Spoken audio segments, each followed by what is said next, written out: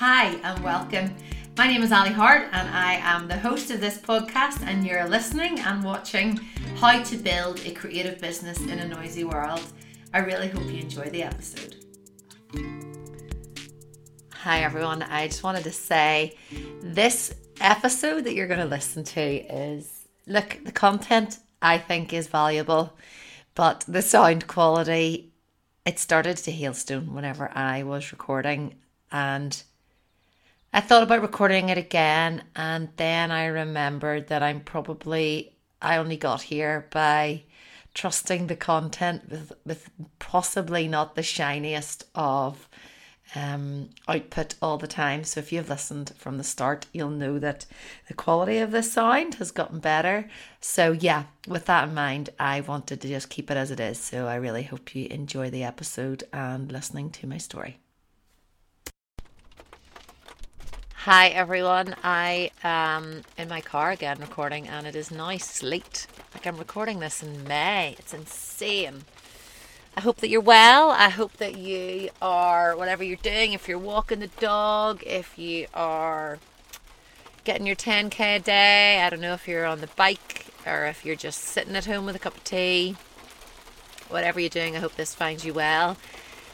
You know, with all of the things in work, and because I'd spoken last week about the changes that are happening with work, with the business, I thought you'd like to know where I started, how it all started. So I don't have an exact route for this, I think, because it's weird because this is for creatives. However, there's so many of you that are not essentially creative, or you don't classify yourself as building a creative business, but you really enjoy it. So I'm trying to make this relevant for all, but I suppose you know that with it being called Build a Creative Business in a Noisy World, that is the thing that I am passionate about and very much steeped in. So it's mostly about that, about art, life, kids. So I'm 38, I'm not 28, I'm 38. My birthday was last Monday. Sorry, I'm going to cough. And I am married to Michael. We have 3 boys. They are 12, 9 and 5. We just moved house, so we've moved from the suburbs in Belfast City to out near the sea. I always said I would only move back to the sea if I could see the sea. We can't see the sea, but we're about 4 minutes walk from it. We had thought that we would be in New Zealand this year. New Zealand is somewhere that I talk about quite a lot.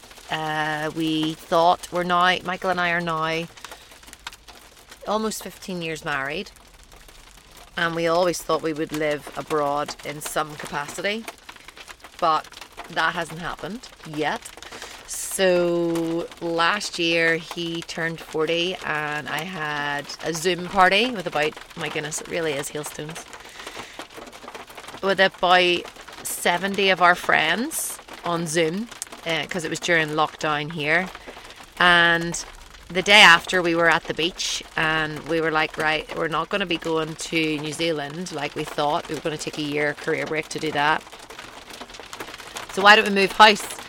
And Michael said, no, that's insane. We're not going to do that. So that was on a Sunday. Then on a Tuesday, he came home and he was like, no, we're not going to do it. Then on a Thursday, a friend of ours who I'm going to have on the podcast, Michael Chandler, we asked him to come over to the house, and then about 3 weeks later, we had the house in the market. I had like the floors were stripped, and then we painted different rooms, and we just made it look good, and it sold really quickly 2 weeks after it was posted online. And on the same day that we agreed this is where I think now, if you've listened for a while, you will see that in my personality, this is how I work. I definitely do look for signs and things, and I'm a bit of a go-getter. I like to make some decisions quite promptly, others I take a while, but I trust my gut. And as my friend said last week when we were talking about all the changes for the business, my gut has got me this far. So I would say that to you, whichever realm you're in, trust your gut. But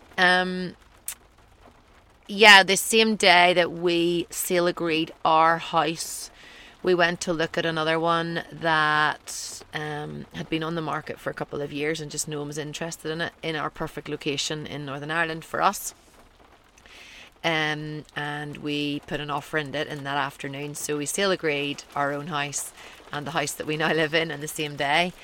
People thought it's never going to happen, it's not going to pan out, but it did. I did get COVID just before we moved house, but yeah, that gives you context of that. Our boys are pretty much, I view the boys the same age as the business. I became self-employed in September 2009 when our first son, who is now 12, he was whatever, I don't know how many months that is. 9 months, maybe? I don't know, 9, 10, 11, 12. Anyway, he was a baby. I became self-employed, and before that, I had been working, when I was pregnant with him, I'd worked in my husband's school because I'd specialised in autism and young people with learning disabilities. I was helping to transition young people with Asperger's into mainstream education. So that's pretty big now. If you think about 12 years ago, at the time, that was kind of a big shift for mainstream education to have that blending process. But I loved the work that I did as a support worker and alongside young people with profound learning disabilities and some with mild learning disabilities. So being able to put that into action in like a classroom assistant setting was what I did for a year. It was great. It's the only time in my entire life for one whole year that I can tell you I had a consistent income of whatever. Was it maybe, I don't know, a couple of hundred? Well, it wasn't very much, but every month I got a paycheck and it felt good. So that was before our firstborn was, before he arrived. And I'm assuming that I just decided, no, I did a degree and a master's in fine art. I may as well try to put it to good use. If you kind of dig deep enough into my blog and things, you will see that I'm pretty open about the fact that my identity and everything kind of changed after the kids. Day-to-day struggles, but I'm assuming that's a lot to do with not valuing myself, but I don't have anyone to blame for that, only me. I had my degree, I did a foundation course in the University of Ulster in Belfast, straight out of school. Again, always wanted to just travel, so I applied to Brighton University and Dublin. And then some weird stuff happened. Like, they lost my UCAS form. I don't know whether it was my mum because she was on her own. I talked about this with Lisa, the relationship coach. I don't know whether because I was one of the few people in my family on both sides to go to university, whether we just, I don't know. Do we sometimes think that people in education are like, I don't know, the be all and end all, and we don't want to rock the boat. And either way, my mom and I didn't really know what to do. We didn't challenge it. We didn't say, what the flip have you done with my form? Instead, it became this weird thing where all of my friends got these offers to go to university, and I was like a sitting duck waiting, thinking, what? I thought I did quite well in my foundation course. And a foundation course is where you go and you experiment with all different materials, all different practices of art. I would highly recommend it for you if you want to go back and do that. It's a brilliant time. And you don't really appreciate it when you're young. Whereas if I was to go back now and do photography and sculpture, I would be giving it Dixie. So yeah, then just what happened was they said, oh, we just happen to have an interview tomorrow for the course in Belfast. And I said, I don't want to go to Belfast. And then it seemed it was my only choice. Maybe if we'd investigated much further, kicked up a bit more fuss, I don't know, even my husband deals with UCAS forms now. It was just this, so he doesn't know what happened. But either way, we I went to the University of Ulster.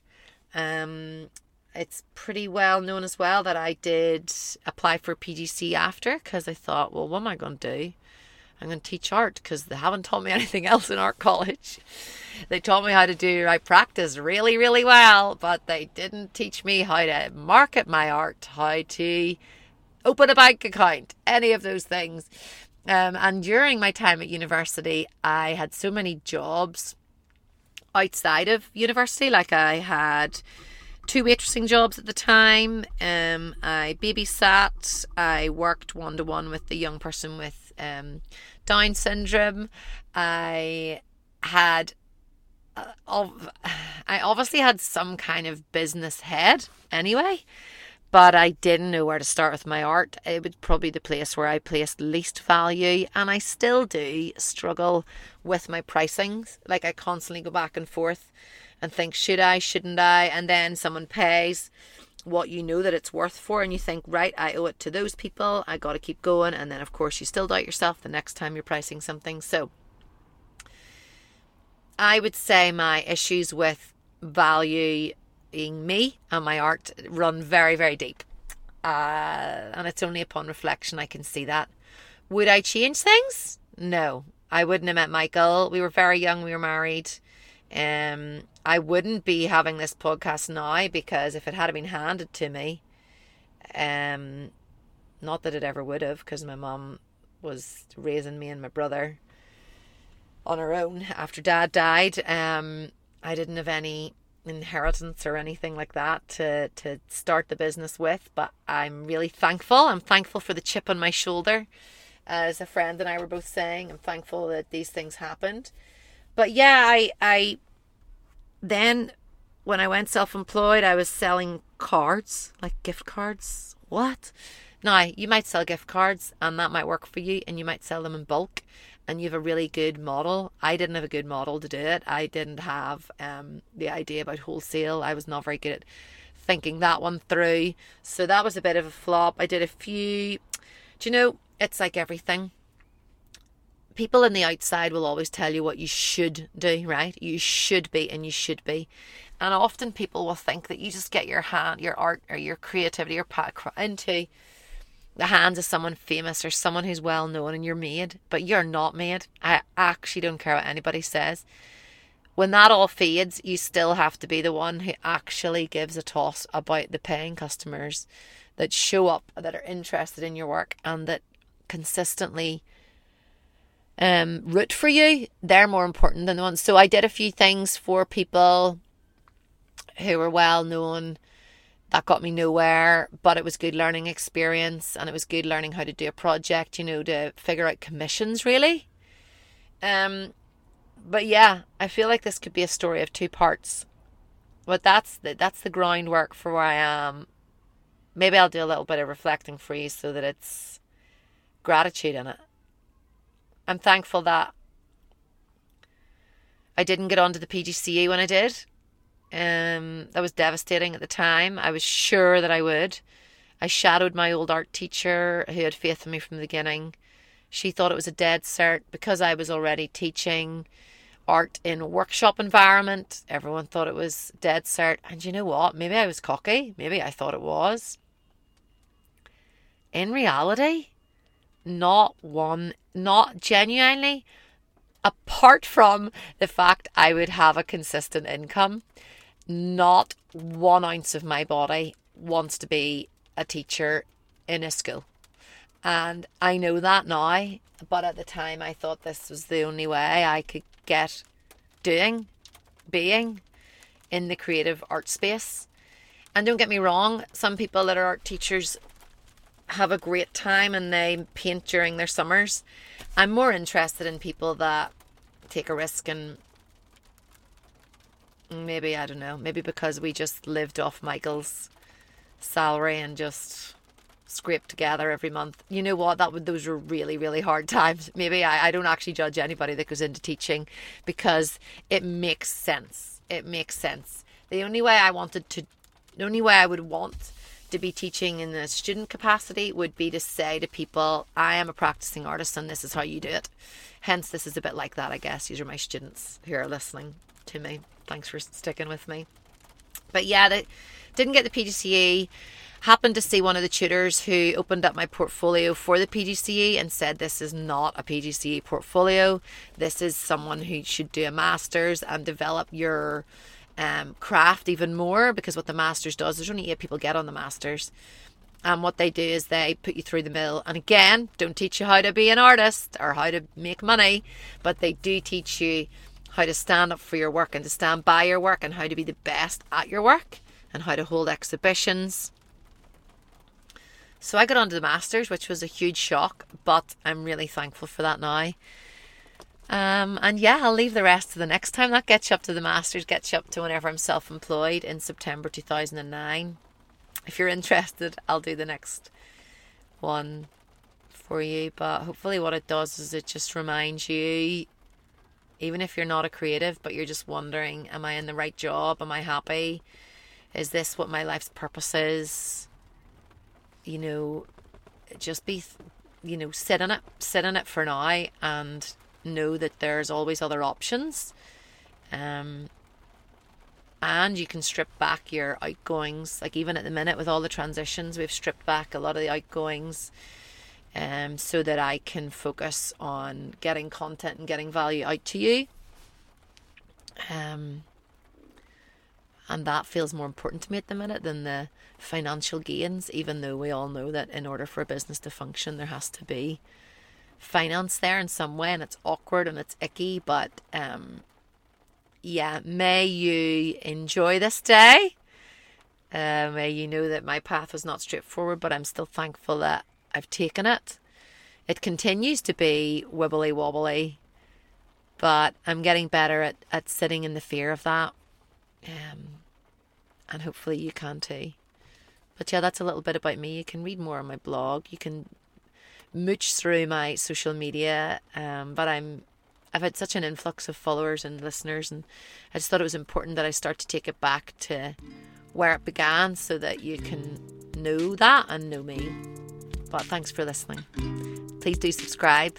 Find me on social media. I'd love to hear from you, and keep going. You're doing it. You are doing it. I'll see you on the other side. Thanks so much for tuning in today. If you enjoyed the episode, I would really appreciate some feedback, or for you to hit subscribe so that you get all the content every week in your inbox. And if you would like to check out my website, it's alihart.com, especially if you were thinking about needing some mentoring sessions, because I have openings coming up in the summer. Thanks for watching and listening, and I will see you on the other side.